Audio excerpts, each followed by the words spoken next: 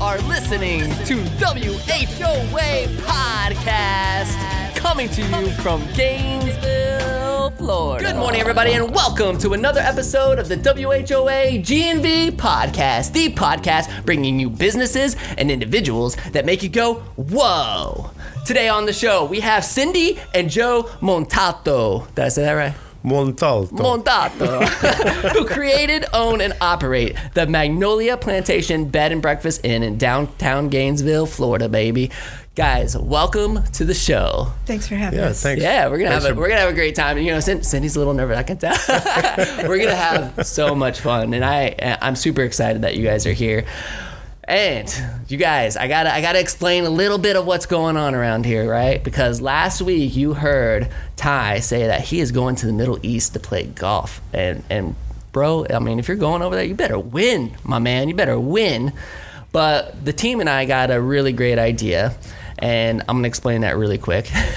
One, I want this podcast to absolutely benefit the community and give exposure to some of the incredible things that our nonprofits are doing here in Gainesville. So there's been a lot of ideas thrown around the table, but the one thing that kind of happened through all this with Ty leaving, I was like, you know what would be really great is instead of like having an entire show that's dedicated to a nonprofit, I will invite nonprofits onto the show to be my co-hosts while Ty is gone.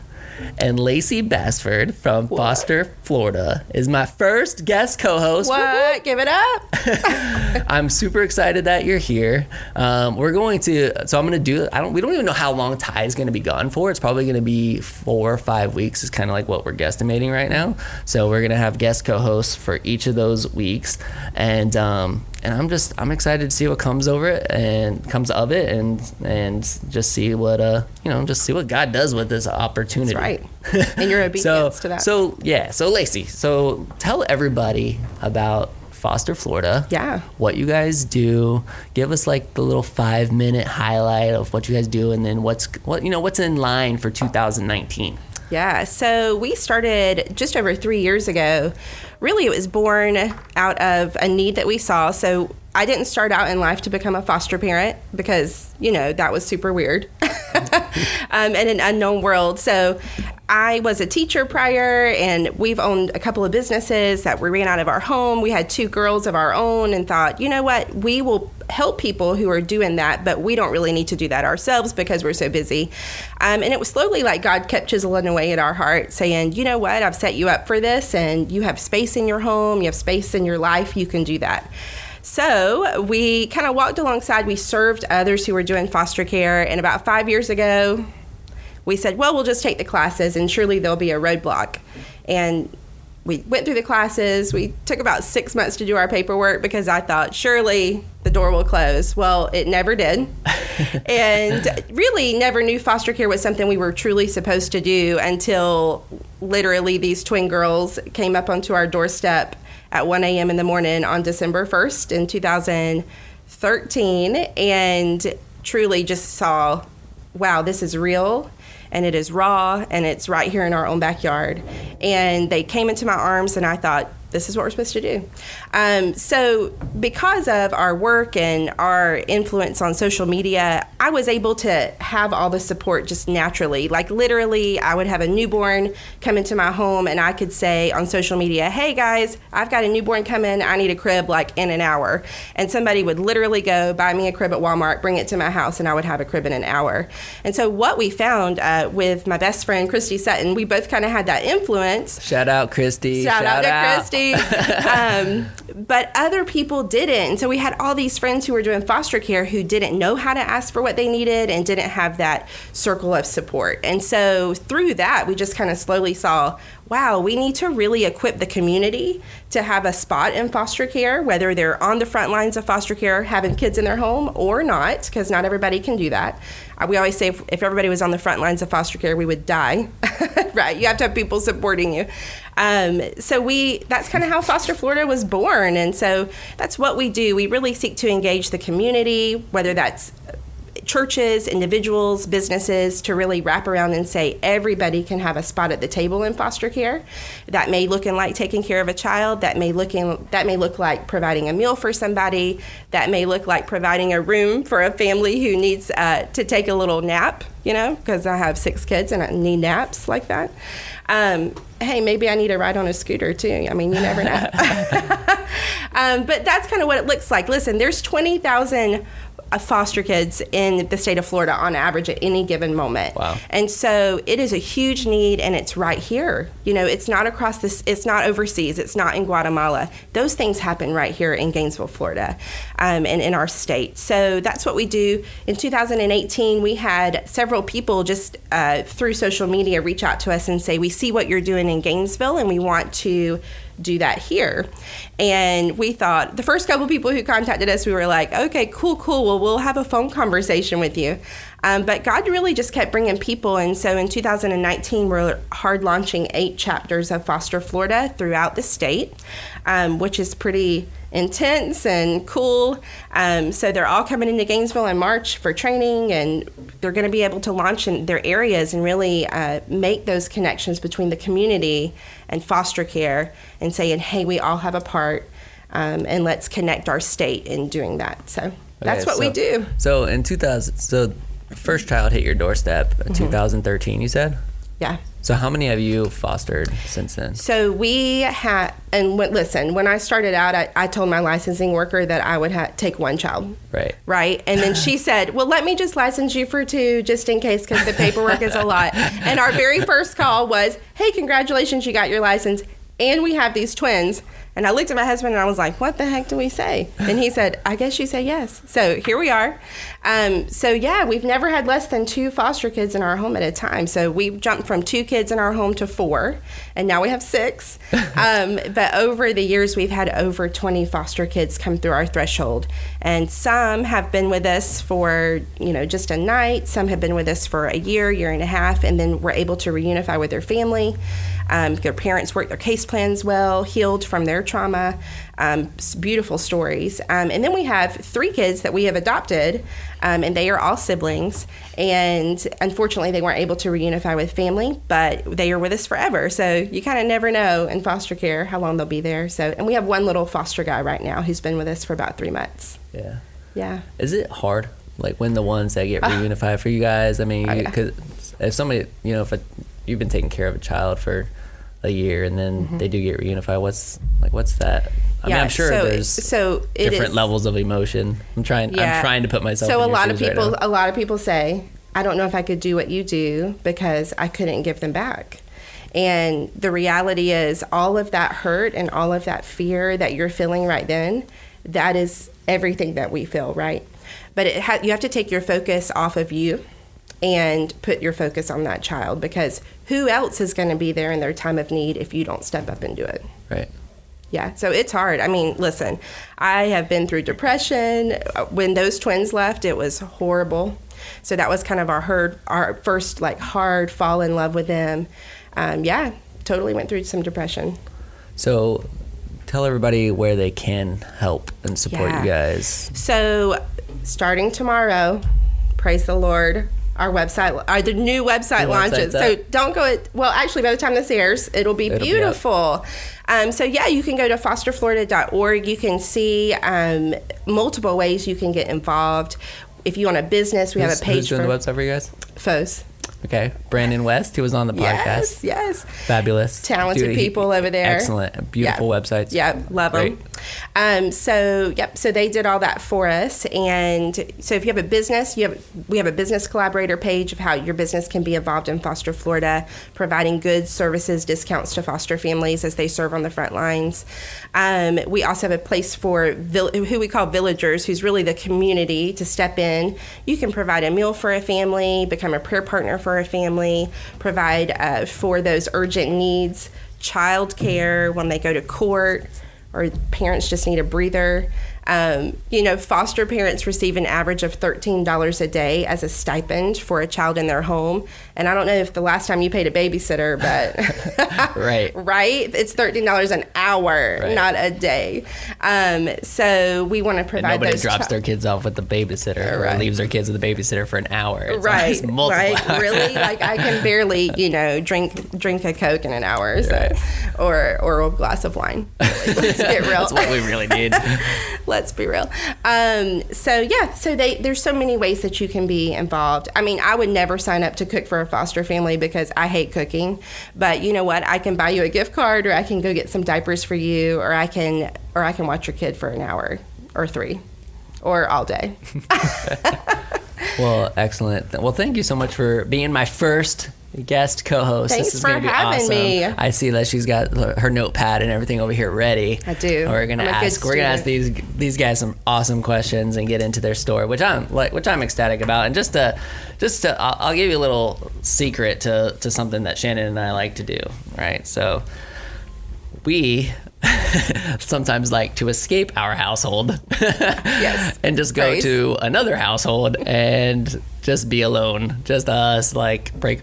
That's kind of our break from the kids, or just if we like to do an anniversary night. I mean, the truth be told, like sometimes it's it's a little pricey to get outside of town or go to the beach for the weekend, that kind of thing. So we've always had a thing, like we've always been fascinated with the bed and breakfast scene here in Gainesville, and I feel like it's one of those things that's really untapped, that a lot of people don't know about. It's kind of like a little hidden gem down there. And so Shannon and I, for our 11-year anniversary in December, decided to book a bed and breakfast, and we went to Joe and Cindy's place, and it was fantastic. And of course, being the gracious hosts that they were, we got into lengthy conversations, and I was like, oh my God, like this is so fascinating. Even the business side of running a bed and breakfast fascinates me. So I was like, hey, would you guys please come and be on the podcast? Like, let's share this story. Let's talk about this. So they were like, yeah, we've never done that before, but we'll give it a shot. So I'm so glad that you guys said yes. I think your residence over there is fantastic, and so what we like to do with the show is just kind of have you guys tell us your origin story, like take us back a little bit, tell us what led to you becoming bed and breakfast owners, and so everybody knows, what's the name of your place? Magnolia Plantation And Bed and Breakfast. And what's the address down there? 309 Southeast 7th Street. All right, excellent. And what was the room that Shannon and I stayed in? Carriage House. Carriage House. I That's mean, our nicest accommodation. The baby Nice. making room. Yes. Don't start rumors. Cindy comes on and is like, is so Shannon having a baby? I'm like, no, she's not. Don't start rumors. But I mean, absolutely gorgeous. I mean, it has this like huge wraparound deck, beautiful fireplace. I mean, it was just gorgeous, and we had a great time. But yeah, so tell us. Now I got baby on the mind, which is only a problem. Well, can I go first? Or you want to go Yeah, first? yeah. Are we It doesn't going matter. with the insanity? Well, no. Okay. The origins of our story, which I won't get into, but begin April 7th, 1971 at 7 p.m. That was our first and last blind date. And I tell people that when Cindy and I met, I said I've been in free fall ever since. And though I've seen the ground, I haven't hit it yet. So we've had an incredible adventure together over these almost 42 years, actually. Awesome. So I think that's really the origin. But the bed and breakfast thing, I think Cindy will tell you a little bit about this, but my take on it is we went to our first bed and breakfast in 1982. And we stayed at a beautiful place in Bar Harbor, Maine, called Clefstone Manor. And the two innkeepers were from England, but they spent their summers in Maine running this inn. And we kind of fell in love with these guys. They were only there for like 3 or 4 days, but we said, wow. I mean, we can do this. Exactly. And we stayed in a little summer cottage they called in Bar Harbor. It was a 32-room house, but it was a summer cottage. Wow. And we had a little house in downtown Orlando that was built in 1938. So when we got back from this inn, Cindy decided that we should turn, one of our rooms into a bed and breakfast room. And so our neighbors thought we had a lot of friends visiting right. in and out all the time. And so we had this little the house was only about 1,800 square feet, but we had like a little area in the house where we could rent rooms out. So we were both working full-time outside the home, and so Cindy had booked our 2 guest rooms, and I came home from work. She usually got home about 20 minutes before I did. I came home from work, and she's sitting on the front stoop of our house, and I said, what are you doing out here? And she didn't know how to tell me this, but she booked us out of our home. Our bedroom she booked for 2 weeks. And so we did not have a home for 2 weeks, and so we had to go sleep in one of our friends' houses who had just sold their house with no furniture. They were already gone to North Carolina, but they hadn't closed on it yet. So we had an air mattress in an empty house for 2 weeks, and I slept on the floor. And so rather than get disturbed about this, I said, Cindy, I guess you're really serious about this. You really want to be an innkeeper. And so to me, it was a matter of self-preservation and wanting to come home and find a bed every time I go home from work. So, I mean, that was kind of my side of the story. Now, Cindy can tell you a little bit more about the hospitality side of it, why we want to do this. Well, I love the hustler mentality right off the bat. Right. Like, hey, I'm just going to rent our bed. Right. That was one of the rules when we bought the inn, when we bought the big house. He said, never, ever rent our bedroom out, ever. So I haven't. We have the whole 3rd floor to ourselves, kind of. And I just like people. They're fascinating. They're interesting. I like taking care of them. The University of Florida sends a lot of the Jewish study people to me. They have speakers come in. Okay. And Jewish men, there's a stereotype, and they don't know like how to hit the button for the coffee pot. And so they'll wander around with their coffee cup looking for coffee. I just think that's adorable. It might make some other people like, come on, guy, take care of yourself. But I just think it's adorable to hear, let me help you. So I like doing that kind of stuff, like taking care of people. I was a paralegal when I booked us out of our house. And I used to come in and get coffee for my secretary because I think I guess I have a servant's heart. I like taking care of people. Awesome. She's got like that acts. What is that? The love language, acts of service. Yes. Mm-hmm. Servant leader there. Yeah. Very good. Well, so now you've had it for how long? Since we opened May 1st, 1991. No, May 3rd, 1991. We opened on graduation weekend. Dumbest thing we've ever done. Why? Just because it was crazy? It was crazy. Okay. I mean, we hadn't slept for days because we started taking bookings for graduation weekend before we even had the house painted. We were polyurethaning floors the night before guests were checking in. And then that night, people were there. I had no idea who they were because I was so tired, and I was standing in front of the oven with a pan of cookies, and I was going to make cookies, and I realized I had no idea how to turn the oven on, and I was too tired. So my neighbor came over, and he said, just go to bed. I'll make the cookies for you. But it was an experience. So, I mean, in that process, that startup process, I mean, the passion came strictly from visiting these other places. Well, it. And then the accumulation of her just being like, all right, I'm gonna rent out a bed. See, I mean, it's kind of interesting because when I grew up in a small town, Vero Beach, Florida. Family moved there in the 50s from New York, and they built a new house. And then when I was in high school, my parents built another new house. And this old house thing was something that was totally foreign to me. And Cindy's from Cleveland, Ohio, and she lived in old houses. And so basically, when we bought our house in Orlando, that was our first old house. So that was a transition for me. And I found that I loved it. I loved the warmth. I think an old space kind of absorbs everything that's ever happened to it since it was built.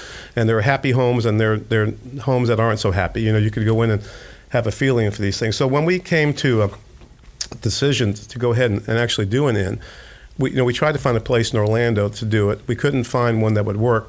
And so we looked all around the state. And, we had got married here in Gainesville when I was in college back in 1977. And so we came back to Gainesville. And it just so happens that in the fall of 1989, the city wrote the bed and breakfast ordinance to allow a B&B to be in the city of Gainesville. And so 6 months later, we were the two idiots decided to go ahead and be the first. And so our neighborhood, and I think Colin told you when you stayed there, it was a kind of like a hippie ghetto. In fact, rumors are that a house up, Tom Petty lived there in 1969. And so it hadn't changed much for decades. So a lot of people didn't think that would be a great location, but we felt connected. Like you said, by the grace of God, you get that feeling for a place. And in fact, we bought the house on Easter Sunday in 1990. So we brought my parents with us to try to talk us out of it. They didn't. And they didn't. They did not talk us out of it. They failed. And so doing this, we being the first, I mean, it was really rough the first 10 years because we were surrounded, by a lot of college students and people that had kind of nocturnal habits and they weren't conducive for people to sleep, in our bed and breakfast. And so that's why we ended up buying the surrounding properties the first 10 years to change the environment. Joe spent a lot of time during the first 5 years or so giving tours in the middle of the night to police officers. Because there'd be some disturbance going on and we'd have to call the police and the police would come over and they'd go, "So what are you guys doing here?" And I'd hear voices downstairs and I'd go down, peek around the corner, and there's a police officer standing in the hallway with Joe. He's like, "Oh, and this is one of our bedrooms." And he's just, that's what we had to do. Just to kind of change the environment, to make it conducive. But, the hospitality business is something that we love because we love people. That's a lot of things. That's the most important ingredient of starting an inn. A lot of people say, "Well, I want to live in an old house. I just can't figure out how to pay for it." Or I love baking, or I love gardening, or I love entertaining. If you don't love people, I mean, people will burn you to a crisp. I mean, and so the average life expectancy of an innkeeper in this country is like 3 to 6 years. And we've been doing it for almost 30 years. So that's why I said insanity runs multiple generations in our background here to keep this up. But the people part are what re-energizes. Every time somebody comes in, like when you and Shannon came in, you were interested in the place. A lot of people feel they get us, why we're doing this. And it's not because we want to maintain 14,000 square feet of rotting timber. I tell people that, Cindy and I are actually deities. We were worshipped by all the termites that live in our place. We provide homes. They have little photographs of Cindy on little termite holes. So, we are worshipped by termites. So we're doing something good there. But joking aside, we feel that this went way beyond the inn. What happened when we got here, it helped catalyze the redevelopment of our neighborhood. Mm-hmm. And we have, and as I mentioned here, we have some of the best neighbors in the world. Mm-hmm. We have what we call the Sucker Club. We have talked 18 people into buying houses in our neighborhood since we started this thing. And they still love us for some reason, but we are great gatherers of people. So we kind of recreated our neighborhood and restored it and to one of the nicest places to live, I think, in Gainesville now, and work. So was it like kind of self-funded from what you guys were doing before? Yeah, there's never enough money. Yeah, we sold our house. And that place that you stayed in? Yeah. That's our 401k. Okay. Got it. When we first started, we had enough seed money to get it going, and then we realized that we were going to need money for startups. So we went to 5 banks in town, and when we walked out of the 5th bank and realized these people are laughing at us, we went to the city of Gainesville. The economic development officer at that time was David Roquet, and he said, "I think I've got a way to do this." And every year the city gets grant money. And he said, "I can give you this grant money if we can find somebody," well, not give it, loan it. Loan it to us, yeah. If we can find somebody who will do permanent financing. So he was able to loan us the money, but they'd never done it. It was like a construction loan, but they'd never done it because it's like, you pour the slab and then you get 20%. Mm. Well, the slab was always there. The walls were already there. Everything was already there. It's just that, so we had to come up with a new payment structure with the city, and the city of Gainesville would loan us the money to restore it. And then once it was restored, a small business administration bank up in Chipley, Florida, made us a construction loan because there was one person on one board of the bank who said, you want to loan money on this? It's an old house with 5 different colors. So we realized we weren't going to get much help out of the banks in Gainesville, but we did find a bank in Shipley. And then after that, the banks in town started to believe in this, and Gil Levy has been our banker for years and years and years. He's just one of those people. You have to have a non-banking brain to go loan money on something like this, because it doesn't make sense on paper. But so anyway, so we get the money for the construction loan, but the stipulation was we have 120 days to restore that house and get it operational before they would take it out. So I started an engineering office at the same time we were doing this restoration. So we managed to get open. And so here in May of graduation, we're to a full house, like Cindy was saying. So we get into June, and we have no guests.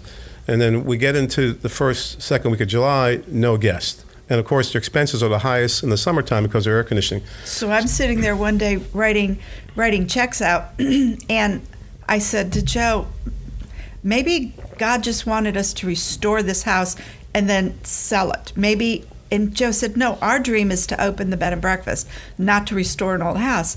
And I said, I can't, we don't even have enough money to pay the electric bills. Things have not changed much since then.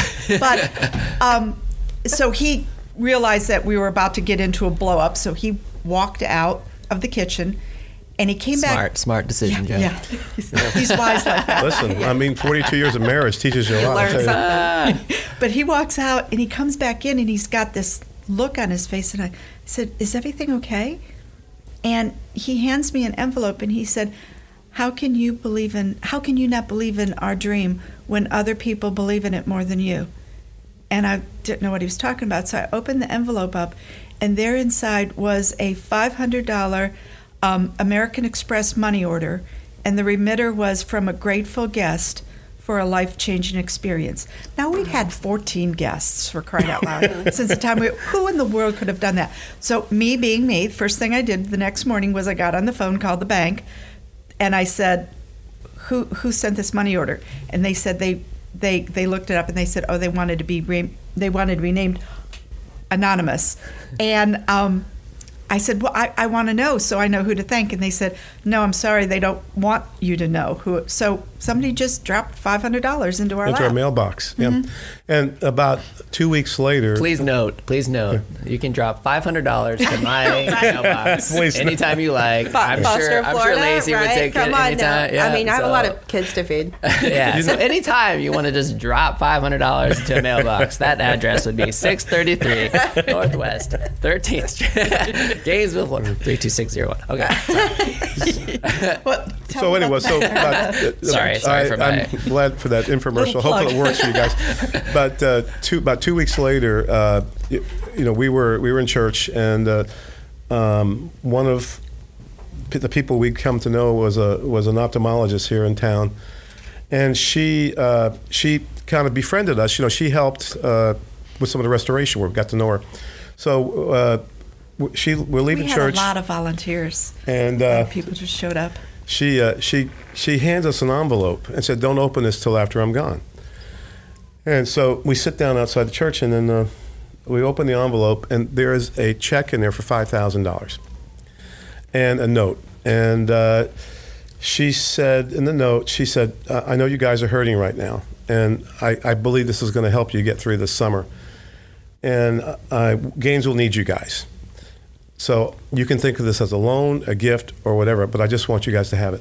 And so it got us through that summer. And Cindy, made sure that we never used. What did you do with the check, actually? Well, what I did was I deposited the check, but this was back when you had a check register, back in the olden days, before QuickBooks. I deposited the money in the account, but I never added it into my check register. So I pretended it like it wasn't there, and I was never more than $4,995 overdrawn at any time. Now the $5,000 was in there, but I just wasn't adding it to my balance. So it was exactly down to $5 what we needed to get through our first year. So and I think the people that were involved with us to help us get this off. I mean, without the people in the community and the new friends we made when we got here, we wouldn't be here right now, and so we think we we've done something good, by not just creating a bed and breakfast, but the impact it had on our neighborhood. I mean, we were meant to be there. Yeah, you've had such influence. How many bed and breakfasts are down there now? 4. 4. Yeah, 4. It was, we opened first, and then Sweetwater opened a couple years after that. And then to show how non-competitive we are,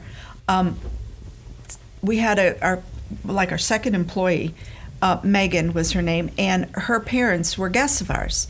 And they were sitting there one day and they said, we hate our lives, we hate our lives, we hate our lives, we want to do something different.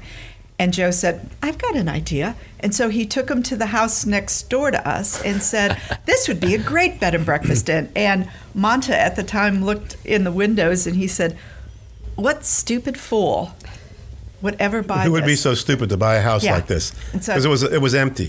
And It was bad. The only thing holding the house together were termites holding hands. I mean, it was really, really far gone. But he...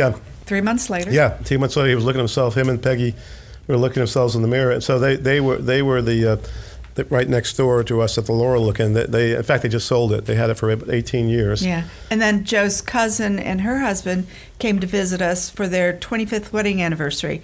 And they took to the inn like ducks to water. They were in the kitchen helping me, serving food, talking to the guests. She was helping me make the breakfast. The next week, after they left the next week, they're on their way up to Mount Dora. They called Joe and said, there's an inn in Mount Dora. We're thinking about buying it. We love this. And Joe went, no. Joe, come north. I'm going to show you something else. So the next week they came. He showed them another house up the street. At the time, it belonged to Dr. and Mary Barrow. Dr. Barrow and his wife Mary. And they had the Victoria Apartments. And Dr. Barrow wanted to sell it. And so he said, sure, you can buy, but you got to buy 2 of them. So Patricia and Tom bought those 2 and restored one of them into the Camellia Rose Inn. So now we've got our friends, Monta and Peggy, who are living next to us. It's now sold, but the people who bought it are really nice. And now we have cousins who live next door to us, or 2 doors away from us. So we've got our we're like squirrels. We like collect nuts. Yeah, and you have to be a nut to want to buy an old house in that neighborhood. Well, so like you're going out and you're actively recruiting people into the neighborhood to buy these other bed and breakfasts, but isn't it competition in a way? At first, when the Hampton Inn opened up downtown, I was beside myself. Panic attacks constantly. Oh my God, they're going to take business away. And Joe's like Tigger. He's like, always everything's wonderful. And I'm a little bit more like Eeyore. So A little? so he said it's going to be okay. It's going to bring more people into downtown. It's hard to say this, but he was right. He was absolutely right. It did. It brings more people into town. That's the first time she said that for the record. So it's We'll cut that little thank you. 10-second thanks. segment and send it to you so you can replay it over. Thanks, and Colin. over. Appreciate that. No problem. But the Hampton Inn has actually helped us. So now we've got, because there's more people downtown. Anything that helps downtown, we're huge promoters of downtown. We just think downtown is unique and it's authentic and it's what other places are trying to be. But do you ever have a room that isn't like rented out and your neighbors do have a room and you're not like, I can't believe that they have I'm just straight up, I'm a very competitive business person. So I'm just trying to wrap my head around the bed and breakfast competition if there is one. We walk our dog, Abby, at night.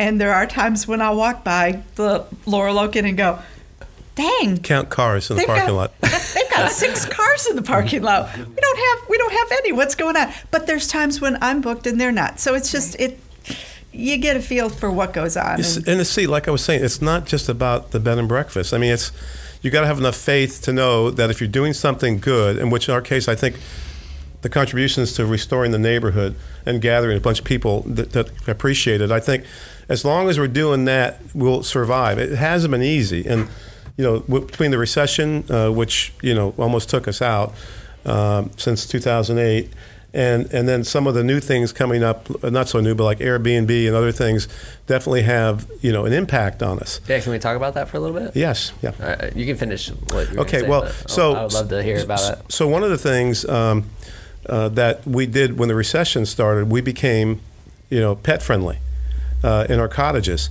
and there's a whole bunch of people that travel with their dogs, mostly cats once in a while, snakes, He's saying parrots. this as our cat is meowing outside of the Yeah, door right. here in the studio. He wants in so bad. He's like, "What are you guys doing? Yeah. Let me into the studio right now." You should have brought him to the inn. He would have been welcome. So these, so becoming pet friendly, and then of course we have the vet school at Shands, which brings in people from all over the country because we have people come as far as Canada bringing their dogs for cancer treatment and things like that. And so people coming in with pets has been one way that we have changed our market approach, and it's been welcome. And like Cindy saying, which she don't want to say this on the air, but one of the things is what she said. Bring your pets, board your children. That's what. No, I mean, look, I would never bring my children to your bed and breakfast. But we are very children friendly in our cottages too. So there's something there for everybody. So you have to adapt with that market now. And Cindy came up with that marketing plan, which helped us during the recession. Now, the Airbnb impact. As you may or may not know, we have to be inspected 4 times a year by Division of Hotel Motels, just like any hotel or restaurant. We have a restaurant license, we have a hotel license, and we have to have insurance, and we have to have life safety code requirements for fire sprinklers and all these things. Food management license. So if you Airbnb now, if anyone just wants to rent a room in their house, they don't have to comply with all the things that we had. Yet they're competing with us to a degree. I mean, what we offer is a little more special because we have an inn business where we have a whole experience that we provide our guests. A lot of Airbnbs are sometimes a room in someone's house, or sometimes. Which we have the most problem with, is people buying houses in our neighborhood, don't even live there, and it's empty, and they're renting the whole house as Airbnb. So we are involved with the city now to try to level the playing field a little better. To at least the Airbnb should be registered, they should get a business license, and they should have some kind of inspection and then meet life safety codes.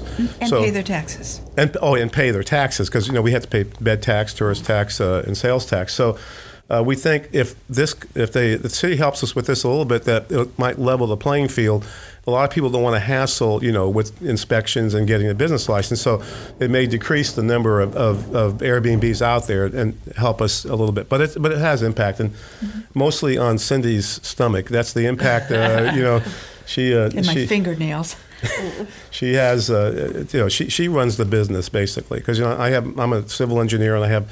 One person consulting business which operate out of the inn. I operate my business out of the inn. So, but that's the thing we're dealing with now. The one thing that I think it's fine that you are working with the city and trying to do all that. The one thing that I've definitely learned is that the playing field is always going to change. Mm-hmm.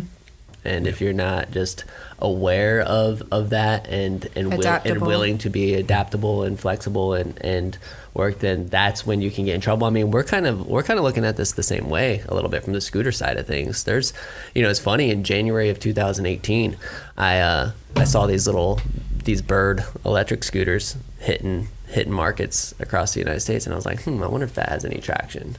And I actually messaged a couple of distributors and said, hey, I think we should keep our eye on this. This is interesting. And I got, no, that'll never work. It was just kind of like, just very naively saying, that's not going to get any traction.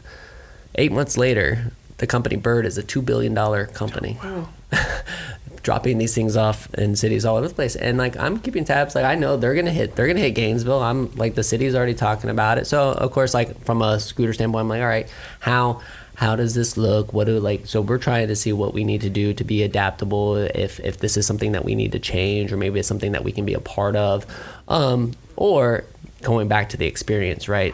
We have unique value in what we offer, and those are last mile transportation is what they get called a lot. It's not main transportation. People aren't going to drive these things across the city, so we have to look at, how are we going to very differentiate ourselves and continuously communicate that experience, because I think that's the key there for you guys, especially, is that here we always talk about the UCE, the ultimate customer experience, and that's something that you guys definitely offer.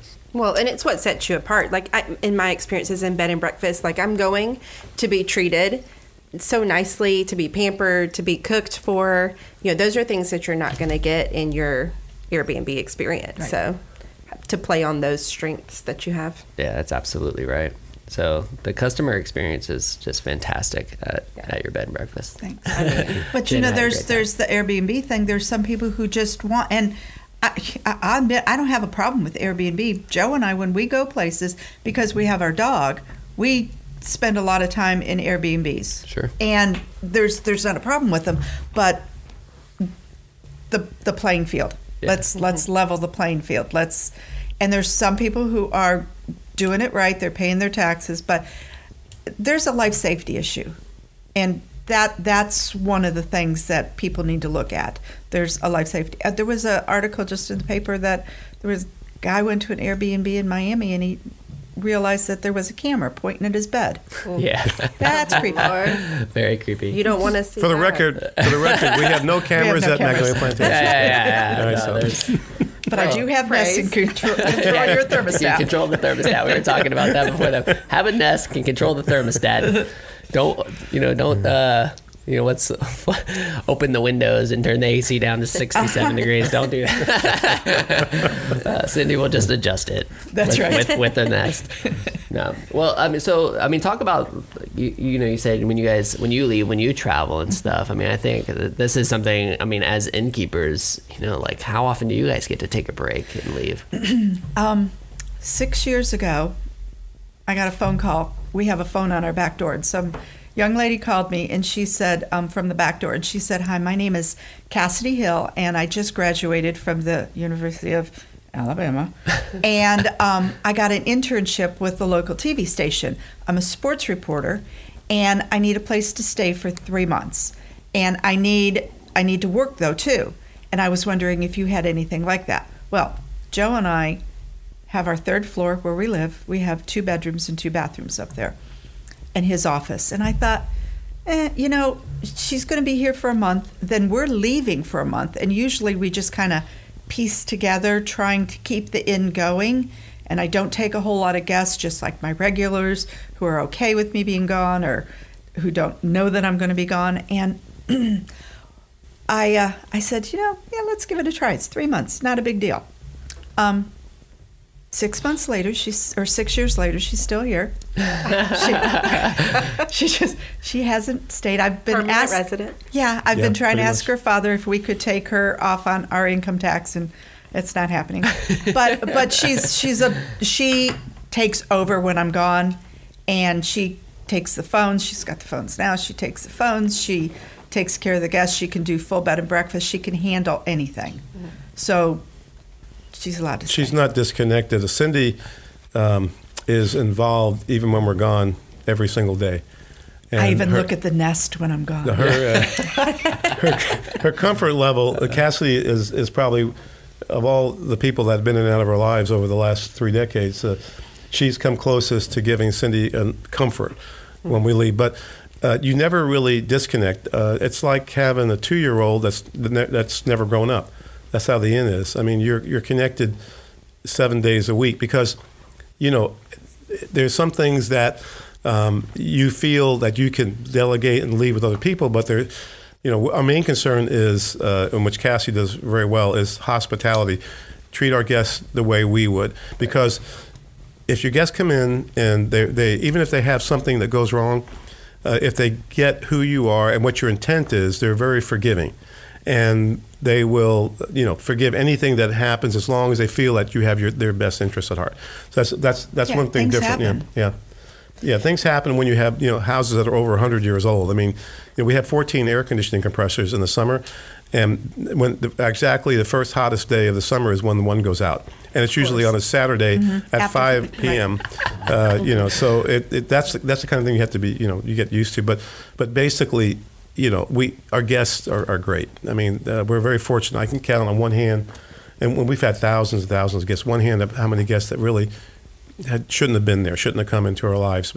And it's always a challenge. If they come in grumpy, Cindy puts them with me Yeah. because she thinks I can have some deal with them. magical spell I can cast on them. But it's a challenge sometimes. When we get people in there that a lot of times, like you said, when couples, come to us, run away from the kids' night or anniversaries, birthdays, whatever. Sometimes one spouse plans it and the other one doesn't know anything about it. And those are the most challenging ones. And it's always, because, why am I here, kind of thing. And it's fun to see the transformation, even over a weekend, how, they finally get it and they relax and we feel like I said, we feel like we've done something good. These people to provide a couple of days out of their normal environment, like we did, for you and Shannon. Yeah. So I was thinking about, did I book it? And I'm like, no, Did Angela, Shannon know about it? I let her know after it was already booked, but it was more like, don't have any plans this weekend. This is what we're doing. Can you talk to my husband about that? Yeah, let me text him right now. Well, I want to speak to you guys having, working together. It's a husband and wife team owning this operation, and you also live there, so you're running this business essentially out of your home. What are some?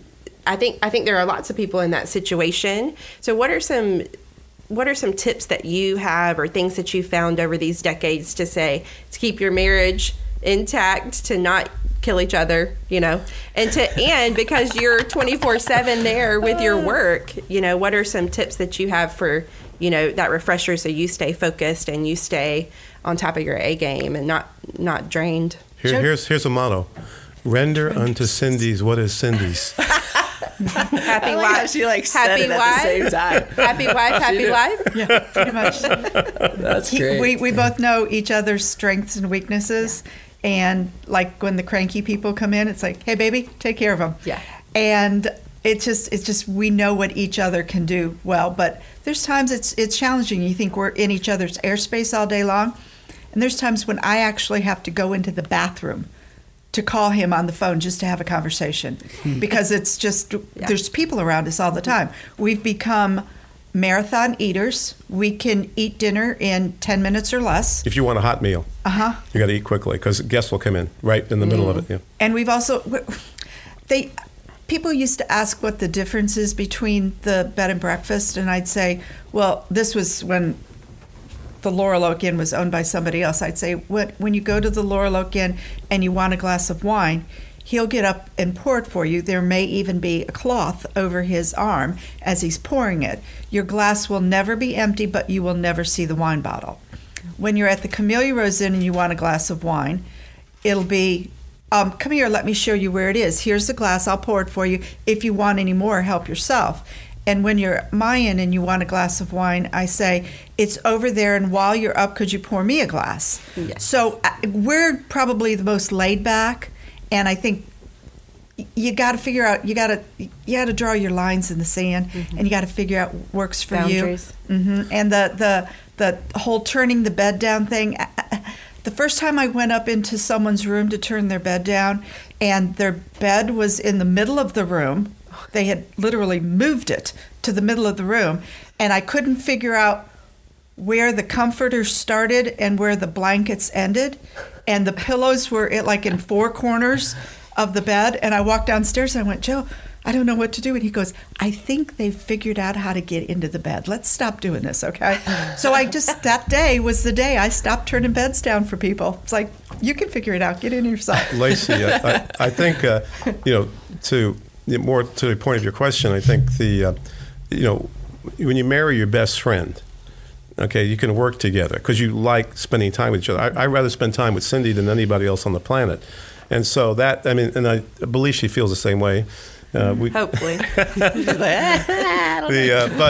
I think in working together. The other thing is, like I said, I take care of the engineering business during the day. I mean, we're in the same airspace, but we're not competing for things. And we sometimes we have different ideas of how things should be done, and it depends on if one or the other, we can convince each other, of another way to do things. And a lot of negotiation. Yeah, a lot of negotiation. So, but we both know, and hearts and soul, that we know that we know each other well enough to know that we can come to some kind of agreement and compromise on some things that maybe are a little more sensitive nature. So I mean, and the longer you do it, the easier it gets. So so it's been a long time since 1971. So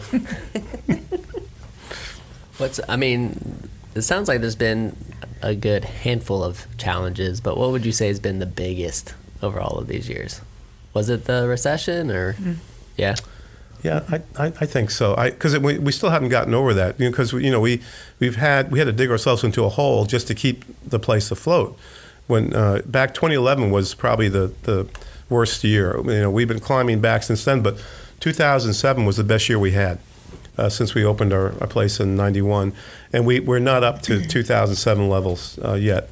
And maybe we'll get. We may never get back to those levels, but so that's a like our operating expenses. I mean, we pay almost $50,000 a year to Gainesville Regional Utilities, and we don't have energy efficient. Homes. The main house has 54 leaky windows. The best job at Magnolia Plantation is a house painter in July, because they paint around the windows and never leave those areas because the AC just pours out the windows. So you can stay cool in July if you're a painter painting your house. But it's that's sort of the challenges: operating expenses and insurance and things like that.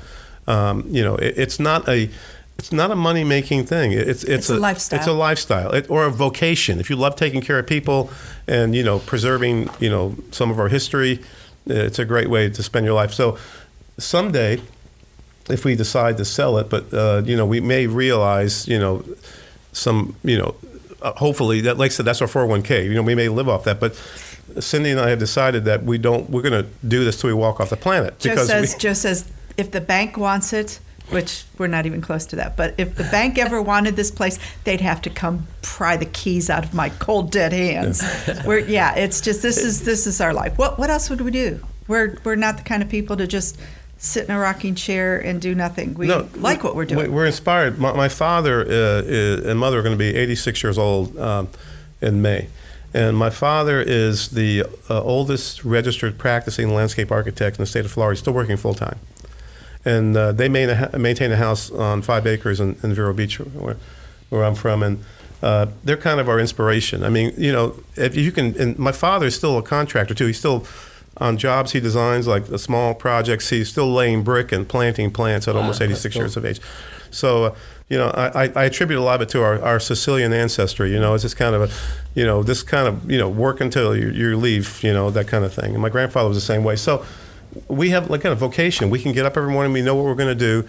So, retirement to us is not, living someplace and on a golf course. We don't even play golf, but I know your friends all playing golf, but I think as long as people will keep coming, we're gonna be there. So yeah, I'm the guy who doesn't play golf and has a co-host who's a professional golfer. Ty could give me some epic lessons in golf, and I'm just like, yeah, I got a business to that run. motto of "I'll sleep in the grave." Yeah, right. Yeah, right, exactly. So I'm kind of reflecting back to just a few minutes ago with this bedroom in the middle of the room. Oh, bed, what's the craziest thing that's happened over all of your years as hosts? Yes, do it. Well, he's going to edit everything out of here. So I'm not editing anything. So spill it. We're laying in bed one night, and we have rim locks on our doors. It's an old thing, an old house thing. So all of a sudden, the door starts rattling, and I said, "Joe, what is that?" And I said, "Is it the wind? What's happening?" And all of a sudden, he takes the pillow and flops it over his face, and he's kicking his legs in the air, laughing. And he goes, "I hope they're finished before the house implodes." Oh, Lord. And I went, "What? No. What is? Well, it's Did okay. you say implode?" Well, pretty much. I learned about Galloping Gertie that night. Well, Galloping Gertie is a bridge that went into resonance and actually imploded. You have to be an engineer to kind of know all this stuff. I learned about it that But we had our room. One of the rooms on the second floor is the gardenia room, and the bed in that room was against the wall. Oh, Lord. And basically, that's the center of gravity, if you would be, or center of the house.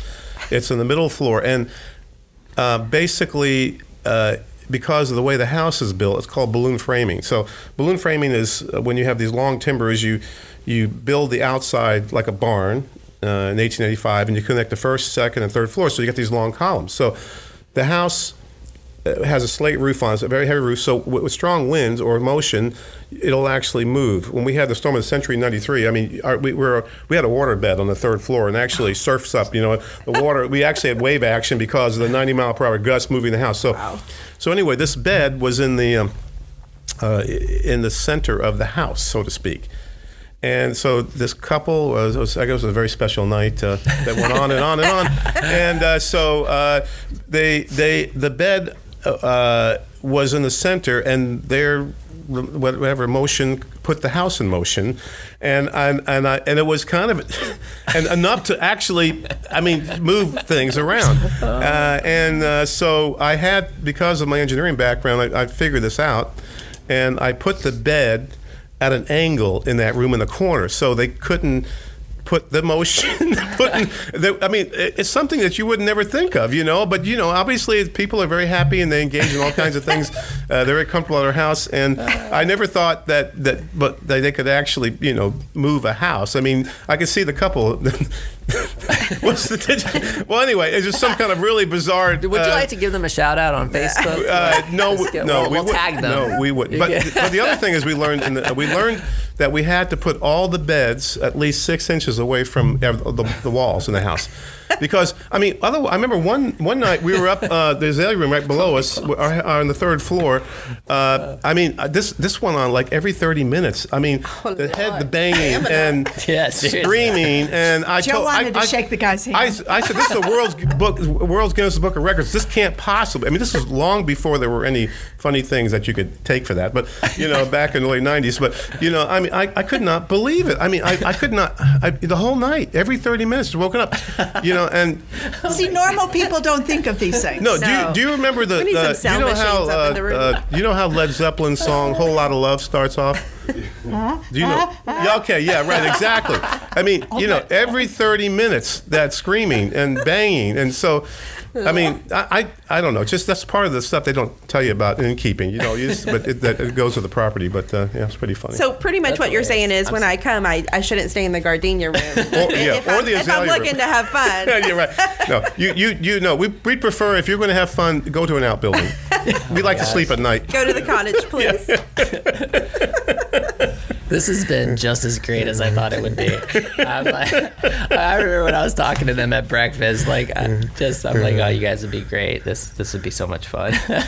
So, we got to get to wrapping things up. But Lacey, you have any? I'm gonna give you the last question of the day. Well, I'm super curious, since you've been here and you moved back. I want to know how Gainesville has changed since 1991. Good question. And what how you guys have seen the changes and how you've worked through those. So tell us how Gainesville has changed, because I've been here since 2003, so I'm like in my sweet 16 year here, right. And it's changed so much since I've been here.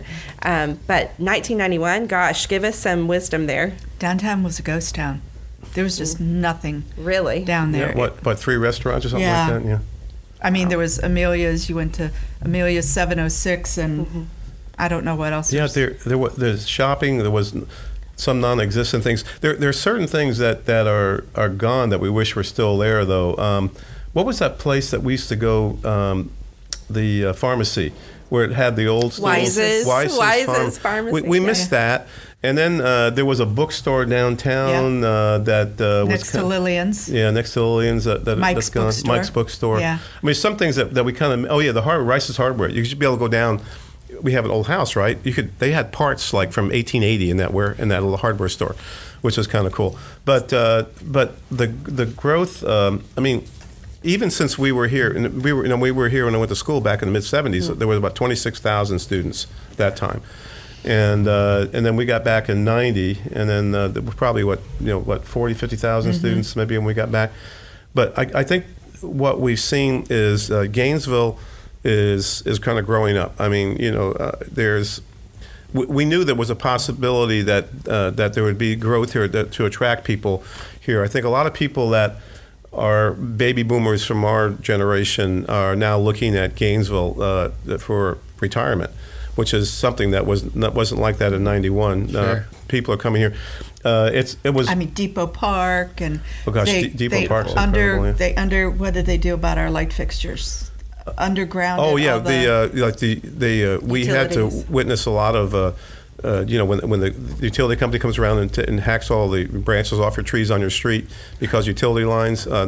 We lobbied for about 17 years to get the utilities underground, so they put it underground and put street lights on our streets. And that changed a lot of things for us. I mean, it's one of the brightest places to be in downtown. As Yeah, a it's neighborhood beautiful. right now. Like when you're going down the street, it's just the old-fashioned light Yeah, fixtures.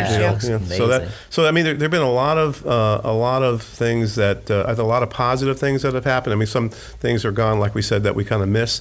But I think overall, all the growth has been good because a lot of people have moved into our neighborhood and to restore houses. And like I said, if you guys would like to join the Sucker Club, buy real estate in our neighborhood, we could arrange that for you guys too. show me So- that P&L first. I Let me- love Let me see what that looks like. Maybe a new branch of E-Scooters for Less down there or something like that. Hey, I I mean- love how you guys are involved in lobbying for things that you need with the government. And, as there is growth, there needs to be that. And I think that's huge for business owners too. Well, I have just to love get to hear space. that back in 1991 that the city was helping you get through that, figure that out, loan that money. And it was amazing. I mean, they didn't know us from anybody. I mean, we came in here and that we connected with people right away, and they wanted to help us. I mean, and that's how one thing you realize, you can't do it by yourself. You have to engage a lot of people. Takes a village. And Yeah, it takes does. a village. It's and if you have, it's our believing in our dream, and again, if it's not just a self-serving thing, I mean, obviously, the impact we did with this restoration had a positive impact on that whole neighborhood, and the city appreciates it too because they didn't have to police it. They got higher taxes from the real estate values increasing, so everyone benefits if you're doing something good, and you do it. You realize that you're not doing it on your own. That a lot of people are going to be involved with it, and you reciprocate by helping other people that are helping you. You can accomplish incredible things. So. But like what you were saying with the city, the night before we opened, we had city employees at our house at night after work. They would come in and they were helping us polyurethane the steps and put the beds together. And these were city employees that just believed in us and believed in what we were doing. It's really awesome. I think that's what makes Gainesville so Yes. special. I always say it's like a big city, small town. Yeah, exactly. The students do leave, but then the people who are here and these hidden gems like this, and the people who are doing good and who want to see Gainesville thrive, and I think that's what attracts so many people to it. Just things that make you go, Whoa. whoa, That's right. That's why we're whoa, doing it. that's right here in Gainesville.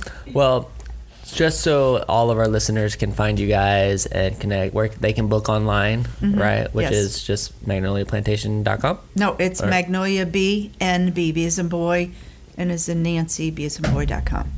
Got it. And social media presence, are you Yes. guys on Facebook, that kind of stuff? Yes.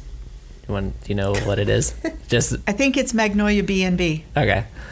All right, we'll confirm and we'll text it up. We'll put text on there, and great. So yeah, guys, Gainesville, our incoming people. If you're hearing this podcast and coming to Gainesville, this is a magnificent place to stay. They will take excellent care of you. My wife and I will be back many times over for sure. And You can really, have another baby. no more babies. But And if anybody wants to drop $5,000 checks off, I'm sure Well, Yeah. sure, either they're one of wel- us they're would be welcome, happy to accept that. Well, adjusted for inflation, of course, in 30 years. Oh, in the true, future. Yeah, true. there Maybe you go. about 15 now. Right? there you go. Well, Cindy, Joe, thanks again so much. And Lacey, thank you so much for being an excellent for co-host. having us. You crushed I appreciate it. That Thank was you very much. excellent. Last time, is it fosterflorida.com is where it's going to be? .org. .org. Yep. Fosterflorida.org. .org. So you guys go support these incredible people. They are doing fantastic things and true community builders right here in Gainesville. So I'm so appreciative of all you guys.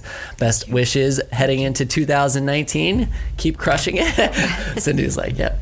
Don't look at that P&L. Just keep crushing it. But really appreciate you guys. And Gainesville, thanks so much for listening. World, thank you so much for listening. This is the WHOA G&B podcast, the podcast bringing you businesses and individuals that make you go, whoa. We'll see you later. Bye.